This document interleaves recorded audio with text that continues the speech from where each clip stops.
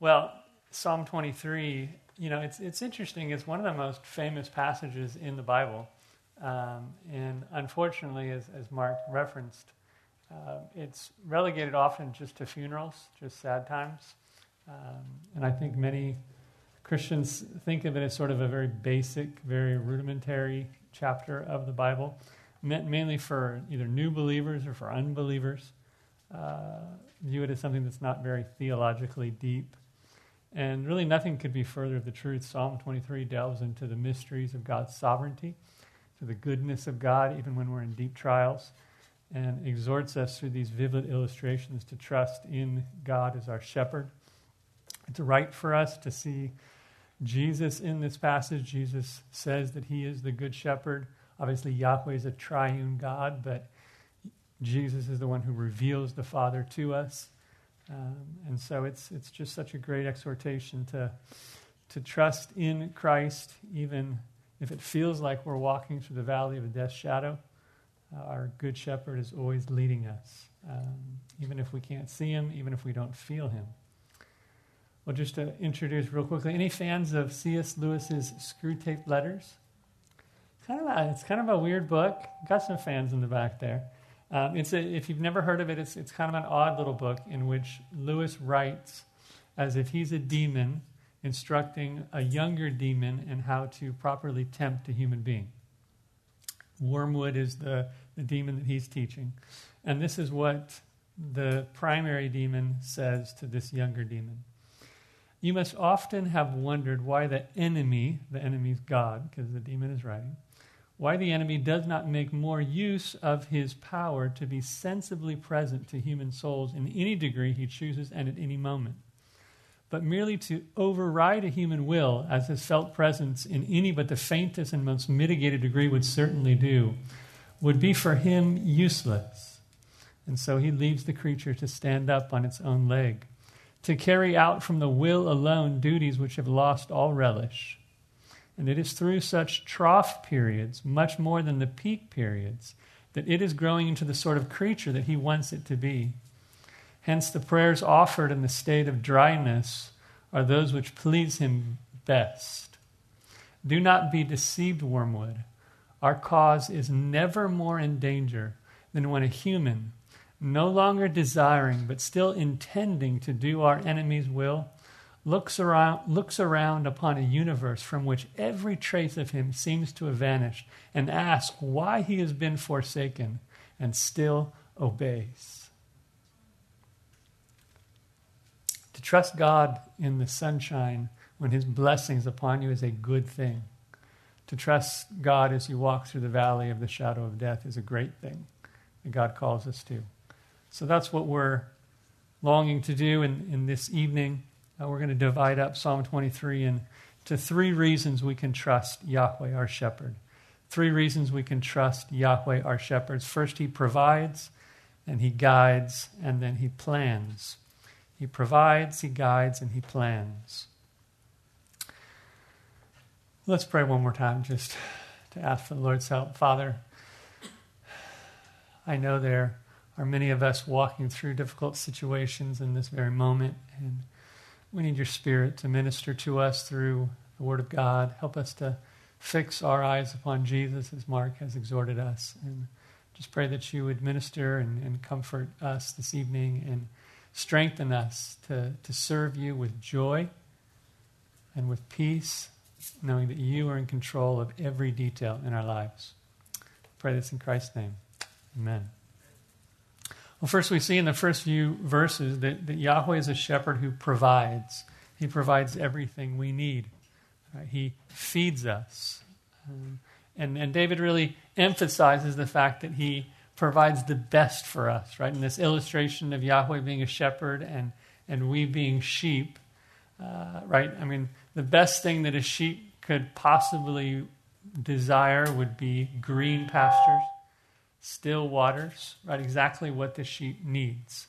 And the psalmist emphasizes this truth often, right? Psalm 84, no good thing does he withhold to those who walk uprightly. So David says, I lack nothing, right? I'm not in want. That obviously in context doesn't mean that you're going to have a Ferrari and a pretty girlfriend. What we need and what we want are often two different sorts of things. It reminds me of Matthew 6, right? It's just seek first the kingdom of his righteousness, and all these things will be added to those as well. And often we want to put certain things that we want into those, all these things, but the context is obviously clear that all those things are food and drink and shelter. God gives us exactly what we need. And I think even in context, this is not a promise that a Christian can never starve. Christians do starve around the world, unfortunately. This is a promise that God is going to provide everything we need to do his will. Everything we need to please him and to obey him, we have. And so in these first three verses, David kind of lists three different ways that Yahweh provides. That he provides green pastures, he provides quiet waters, and a restored soul. First, those green pastures. It's the idea of that God is providing the best sustenance, just what the sheep needs. God meets all of our needs, not the scraps. God's giving us the best. Green pasture, the best diet for our growth. He's giving us quiet waters where the sheep is safe to drink.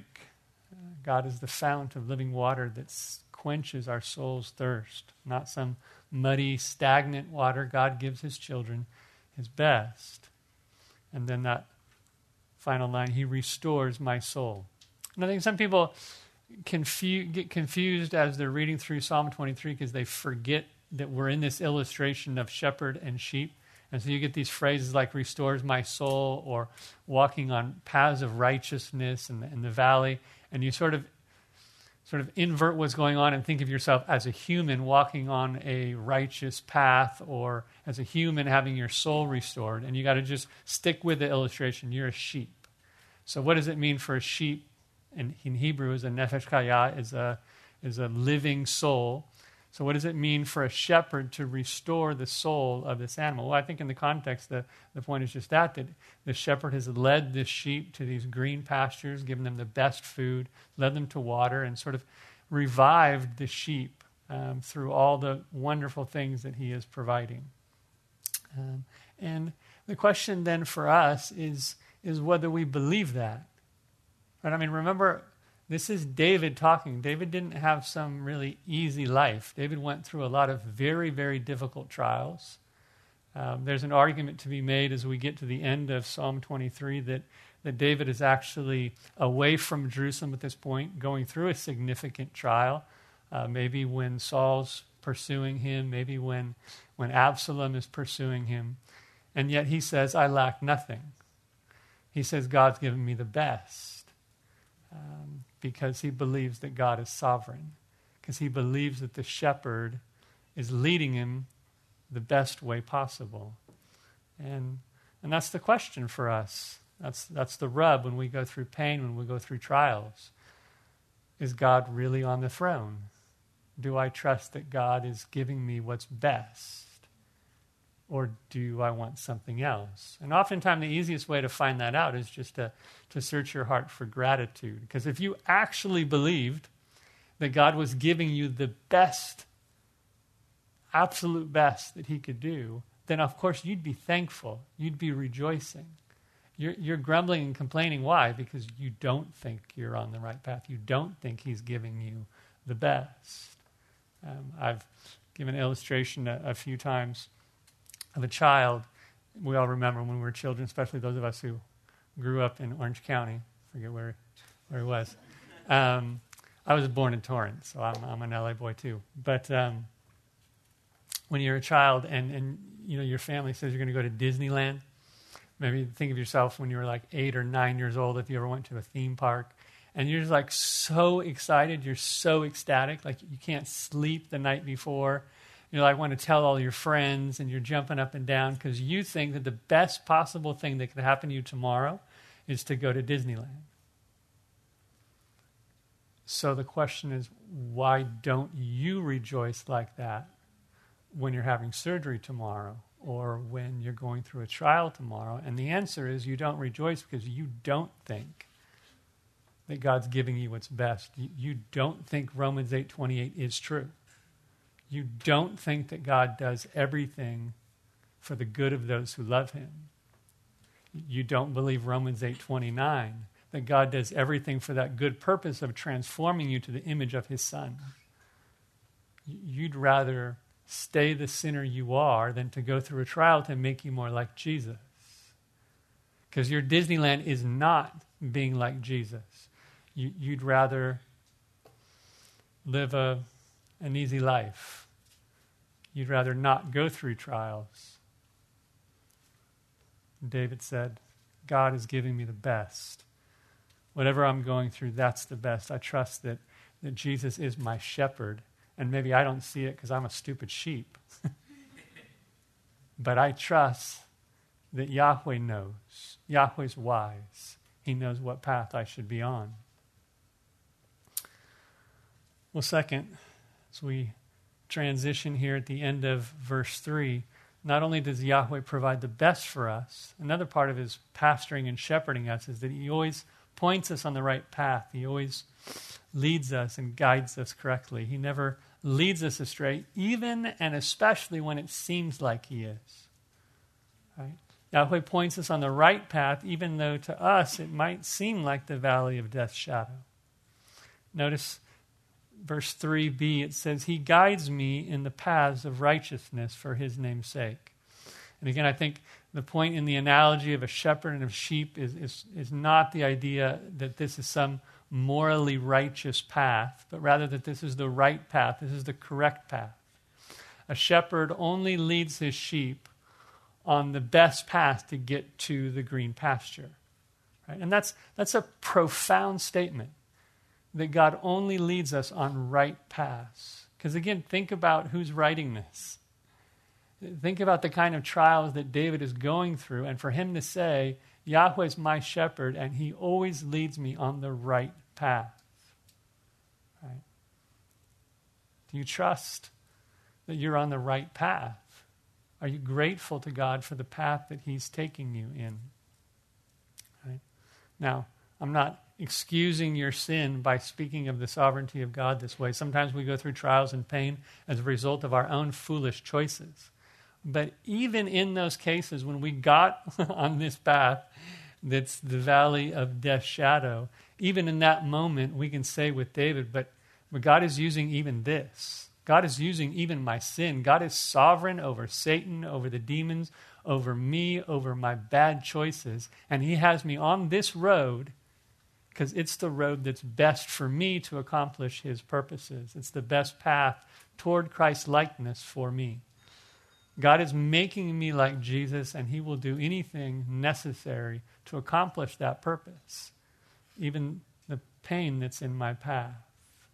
Right? And David is confident that that's going to happen because notice he says that Yahweh is guiding him in these right paths for his name's sake, for the sake of the name of Yahweh. Right? Right? The shepherd's name, the shepherd's reputation is what's at stake here. Right? There's no way that a shepherd would lead his sheep off of a cliff. He would be mocked if that was the case. Right? Because if a sheep is lost, it's not the sheep's fault. If a sheep is lost, whose fault is it? It's the shepherd's fault. Because it was the shepherd's responsibility to pasture and keep those sheep. And that's impossible that this shepherd then could lose a sheep. Because he's leading us for his own name's sake, for his own glory. And I know because I've struggled for many years with the sovereignty of God, struggling to think that God was some selfish narcissist who did everything for his own glory, and I had to go through pain and suffering so that he could be praised. Remember that God's not some selfish narcissist like all the other false gods in the world worship in every other false religion. Our God's a Trinity. And when the Bible talks about God doing things for his own glory, we'll get into this a little bit tomorrow, the Trinity helps us sort out why that's not selfish, because the Father created us. Why? The Father created us because he said, my Son is so glorious. My Son is so majestic, so beautiful. There needs to be millions and millions of voices praising his great name. And the Son comes to earth and he says, I'm not here for my own glory. I'm here because you need to see how wonderful my Father is. And I'm going to reveal to you all his worth. And the Spirit comes and dwells within us. And God pours out his love through the Spirit so that we can love the Father and the Son and join into this inner Trinitarian love. And that God, yes, is glorified, but it's not this selfish thing that God wants. It's that God, being love, is so enraptured between the three members of the Trinity that love sort of just outpoured and overflowed into creating us so that we could join into that inner Trinitarian love. But the point is that this is not about you. You're not safe because you're important. You're safe because Yahweh's name is at stake. And Yahweh has promised to make you into the image of his Son, and he will accomplish his purpose. Verse 4, probably the most famous verse of the Psalm, maybe the second most famous verse in the whole Bible outside of John 3:16. Even though I walk through the valley of the shadow of death, I fear no evil, for you are with me. Right? The valley of death's shadow, that's a path that is terrifying. That's a path that's frightening for the sheep. It's dark. Doesn't know where he's going. Right? But David's confident here that even that valley of death's shadow is the right path to make it to the green pastures. Right? In fact, we must trust that if we are in that valley, if we're in that trial, it's because there is no other path available. Right? What kind of sick shepherd would lead his flock to the valley of death's shadow if there's another path, shorter, going through green pastures? I mean, what kind of terrible shepherd would do that? So we have confidence if we're in the valley of death's shadow, it's because it's the best path for us to be on. Right? It's the best path to get us to our destination. And our destination in the Bible is always Christ-likeness. It's always to be like Christ, to radiate his worth in the world. And so the question once again is, do you trust that that's the case? Do you trust your shepherd? Do you trust that he's leading you and guiding you on the right path? Or do you doubt and complain and question? Because trusting God is really only about how you respond in the difficult times. Right? Faith is believing in the invisible. Right? If you can see God's goodness, that's not faith. Faith is a conviction of things not seen, Hebrews 11. Faith is believing that God is here leading me, even when it seems like he's not. In fact, we call Hebrews 11 the hall of faith. It starts with that definition that faith is believing the invisible. But it ends with this statement, describing all of these heroes of our faith. It says, these all died in faith, not having received the things promised, but having seen them and greeted them from afar. The idea is by faith, having seen them and greeted them from afar, and having acknowledged that they were strangers and exiles on the earth. Right? They did not receive the promises. That's why they're great men of faith. Great faith is not getting what you want all the time. Oftentimes it's the opposite. Right? If you ask yourself, who has more faith? The person who's told he has cancer and so he prays one night, when he goes back the next day, doctors say, oh, we messed up, you don't have cancer. I mean, that's wonderful, and we would praise God for his intervention there. But that doesn't require a ton of faith. What requires a ton of faith is the man, like the man we visited on Wednesday, man from Spanish ministry, named Raul Rangel. He was diagnosed with stomach cancer about a month ago. And in 1 month, cancer has just absolutely destroyed his body. He's lost almost 60 pounds. And we show up to his living room on Wednesday, and he, for 20 minutes, just was quoting the New Testament. And just with a smile on his face, he's got 3 kids in the house, his beautiful wife. And he's like, look, I mean, there's only 3 options for tonight, right? I mean, I can die, or Jesus can come back, or he can heal me. And I'm good with any of the three. You know, Jesus is in control. He knows what's best. I trust he's going to take care of my family. I'm just like, you can see clearly how the Lord has used this month of his life to change him. He's a different man. I mean, I've known him for 20 years. He's a different man today than he was a year ago. And I thought, man, here's a guy who believes this.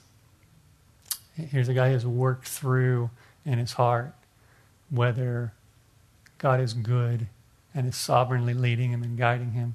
And he's taken strength in the reality that, yes, Yahweh's a good shepherd. Yahweh has me on the right path. And it's worth it to become like Jesus, to go through whatever he decides is best for me. Right? That's what David says, right? I fear no evil. I fear no harm. Nothing can harm me. That doesn't mean I'm not going to go through pain. That means, right, nothing can keep me from God's purposes. Nothing can come out me that's outside of God's plan, right? Because God is a perfect shepherd. And he says his rod and staff, they comfort me, right? Because the one leading me is the omnipotent sovereign of the universe. The one leading us is the Invictus. He's never lost a fight. No one can come against Yahweh, Yahweh of hosts. And so we're absolutely guaranteed that Yahweh's purposes will be accomplished. Because no one can thwart his plan. Right? If you are a Christian, the only thing that can happen to you is sanctification. Period. Because that's what God's doing in your life. God is omnipotent, and he only permits what's good for me, and good, according to Romans 8:29, is to transform me into the image of his Son.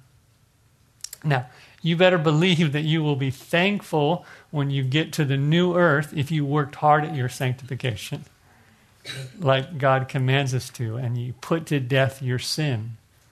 But at the end of the day, every Christian necessarily will be sanctified, right? Because God is guiding and God is protecting.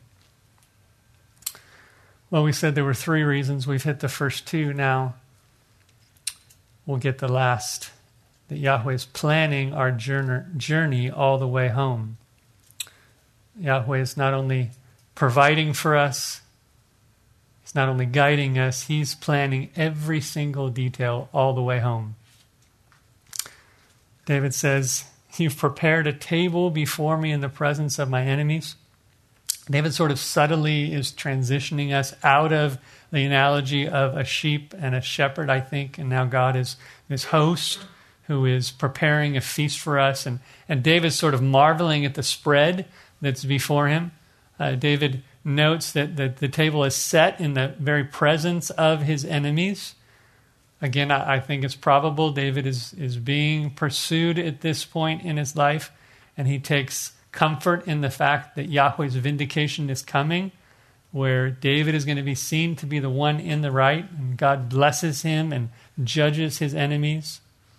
And he's sort of getting ready for this feast. God is pampering him. He says, you have anointed my head with oil. That might sound gross to us. Like, why do I want my head rubbed with oil? Maybe if you've never taken a shower in your life, the idea of having a soothing head massage with oil might sound more appealing. I'm not sure. But certainly to David at the time that he's writing, that was something that was very appealing. And the idea is just the point that God is preparing David to enjoy this feast. Right? He's getting him ready so that he can just have the best time possible. And I think that applies, to us as Christians as well, that the marriage supper of the Lamb is coming. Right? Our feast is coming. The new earth is coming. The new Jerusalem is coming. And David is confident that God is doing everything to prepare him to enjoy that moment. Right? That every trial that I'm going through, every difficult time I'm going through is to prepare me for eternity. My eternity is going to be better because of what God's doing in my life right now. Right? When I get to heaven, I'm going to look back on this pain and say, thank you, Jesus. Man, I didn't get it then. I didn't understand it then, but that was exactly what I needed. Like that was, wow, thank you, Lord. I didn't choose it then, but we're going to see God's wisdom as we look back on our lives and see just how desperately we needed it. And again, David's just kind of celebrating his life, not because it's easy, but because he trusts in God's sovereignty. Notice he says at the end of verse 5, my cup is overflowing. And it's not a little bit of blessing. It's overflowing blessing. Just completely overflowing. And we need to be able to say that. We need to be able to repeat that line in death and in life, in joy and in pain. My cup runneth over. I have so many blessings that I don't deserve. Right? So many. I say often, and I think it's something we need to repeat in our hearts, but right, anything that we receive that's not hell is a grace that we don't deserve. Right? Even a trial is much better than the wrath of God that we deserve. David says, my cup runneth over. I'm thankful. I know that God is doing a good thing. And again, maybe we don't know where David is. Maybe he's out in the desert somewhere and it's hot and he's thirsty. And so he's preaching to himself. I mean, when you read through the Psalms, how often does the psalmist just like start preaching to himself? And he's like, soul, soul, why are you downcast? Soul, thirst for God.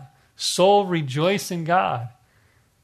And he's saying, soul, your cup is running over with blessing.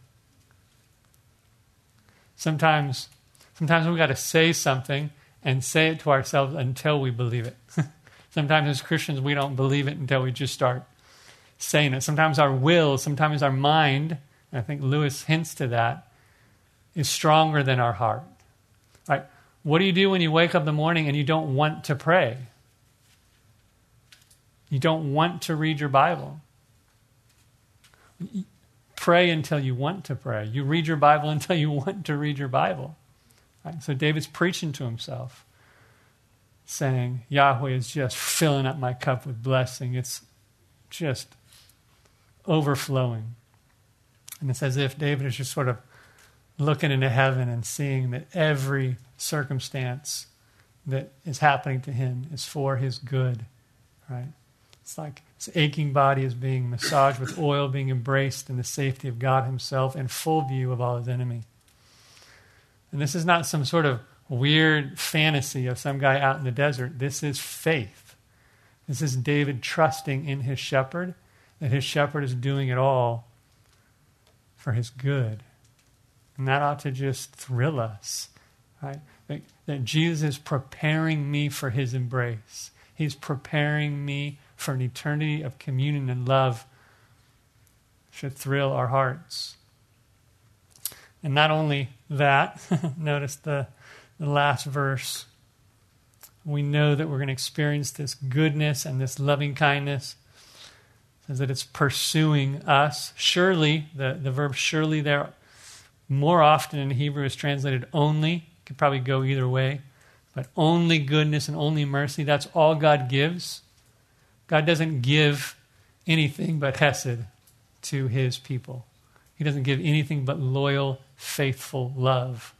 And how much more must that be true for those of us who live this side of the cross and can read Romans 8:32, that if he did not withhold from us his very son, how could he not also with him graciously give us all things? Impossible that the goodness of God would not find us. Right? And I love the verb that David uses here, pursue or follow me in some versions. It's a really strong verb. It's the verb that David uses to describe dogs pursuing him and chasing him. And I think that's a great illustration, because it's not like, God's goodness is following us, but if we speed up a little bit too quickly or make kind of a quick turn, that God's grace is going to lose our scent and actually not find us. Now, the goodness and mercy of God are right on our tails, and they will not tire. They will pursue us until they find us. We will be overcome by them, and they will have their way with us. God's chesed is constant. It's unwavering. Our hope is sure, and we will make it to God's house. The shepherd has never, ever lost a sheep. Never. Nor will he. Jesus says in John 10, no one can snatch us out of his hand. It's impossible. We are safe in his grip. And we will experience God's goodness and his mercy all the way at every turn. He ends with that final phrase, and I will dwell in the house of Yahweh forever. Kind of interesting Hebrew issue there with the verb dwell that could also be translated return. There's some scholarly debate as to whether David is talking about going to God's house or returning to Jerusalem to see Yahweh in the temple once more. At the end of the day, I think the application to us is the same. That just as David trusted that God's goodness and God's mercy was going to pursue him until he was in God's presence, we have that same confidence. We have that same guarantee that God's grace, his mercy, his kindness is going to pursue us and overtake us and guarantee that we make it to heaven. In conclusion, the point is that God is pastoring us. He's shepherding us. And that means he always provides the best for us. That means he's always guiding us on the right path. That means he's planning our whole lives, pursuing us with his goodness until the end. And I'd like to take just the last few moments, if you want to join me in John 14. As I said before, it's not allegorizing the text to say that our shepherd is Christ, because he's the one who himself calls himself the good shepherd. But I think a lot of the truths that we see in Psalm 23 are reflected in the heart of Christ in John 14. So I just want to read the first 6 verses and just make 2 or 3 applications here. The disciples are troubled. They're just wrestling with this idea that Jesus says he's going to leave them. He's going to return to the Father. He says, do not let your heart be troubled. Believe in God. Believe also in me. In my Father's house are many dwelling places. If it were not so, I would have told you, for I go to prepare a place for you. And if I go and prepare a place for you, I will come again and receive you to myself, that where I am, there you may be also. And you know the way where I am going. Thomas said to him, Lord, we don't know where you're going. How could we know the way? And Jesus said to him, I am the way and the truth and the life. No one comes to the Father but through me. And I think there in verse 6, that it's a verse that a lot of people sort of miss the main intention of the verse. We often use John 14:6 to preach the exclusivity of the gospel, that you can't be saved through Catholicism or Mormonism. And that's probably a true application of the text. But when we look at the context of it, the purpose of John 14:6 is to comfort a weary soul. The purpose of John 14:6 is to comfort the troubled hearts of the 11 true disciples of Christ. And to say Catholicism doesn't save kind of doesn't go with the context of John 14:6. So what's happening?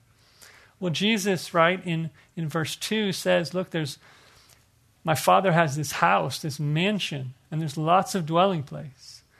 But I'm going to the Father through the cross so that you're going to have a place there. I'm dying on the cross in order to make a room in my Father's house for you. And the truth is, I have to.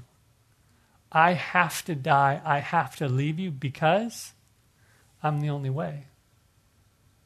I'm the only truth. I'm your only life.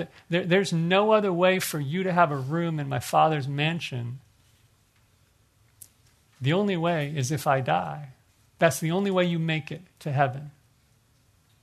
And I think it just emphasizes the same point that David is making, that we have to trust then that When Jesus is doing something, it's because it is the only way.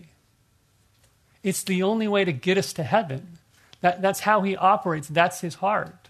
The heart of a shepherd who has the objective of getting us home so that he can rejoice over us and love us.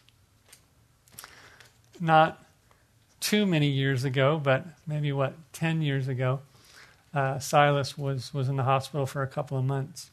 And I remember very distinctly this time because, you're always kind of visiting and then leaving him. And I think he was probably 2 or 3 at the time. And, just didn't understand, why I can't just stay there 24/7. And I remember so clearly on the day that he was finally allowed to leave the hospital, that I go there and we're hugging and we're so excited, like we're going to get to go home.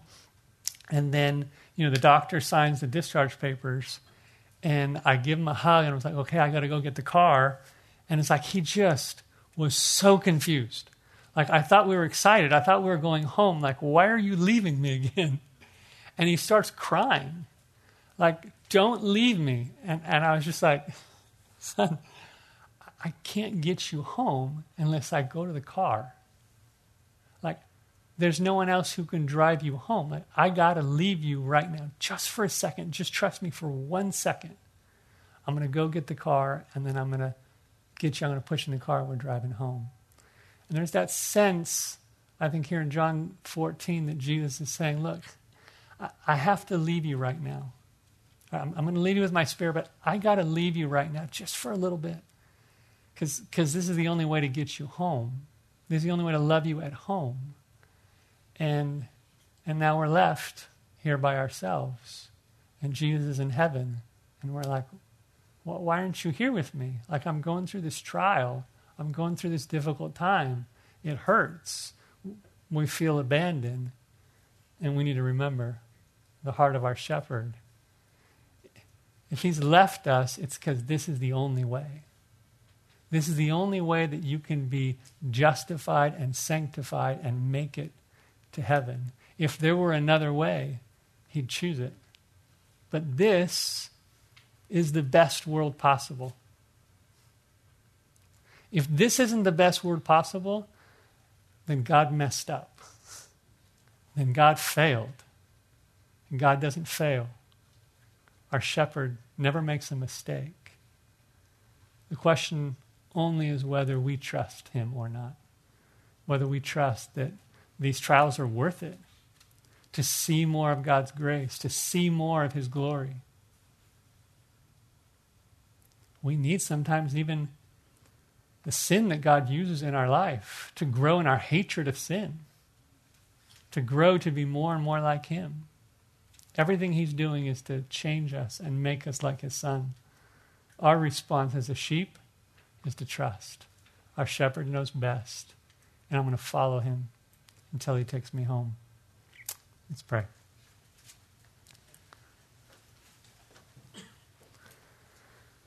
Oh, Father, our hearts are so weak and frail.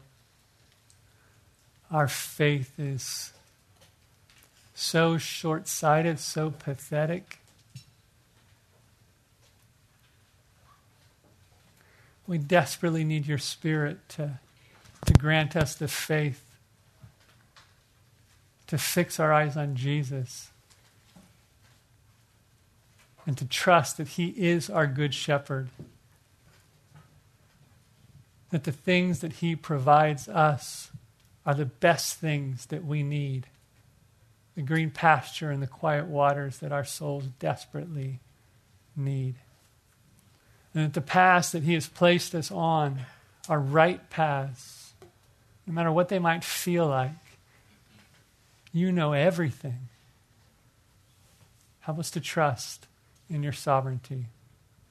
Thank you for the promise that you will pursue us with your goodness until we are in your embrace. Thank you for Jesus, your Son. We know it is only because he lived the perfect life we could not and died the death that we deserve and rose on the third day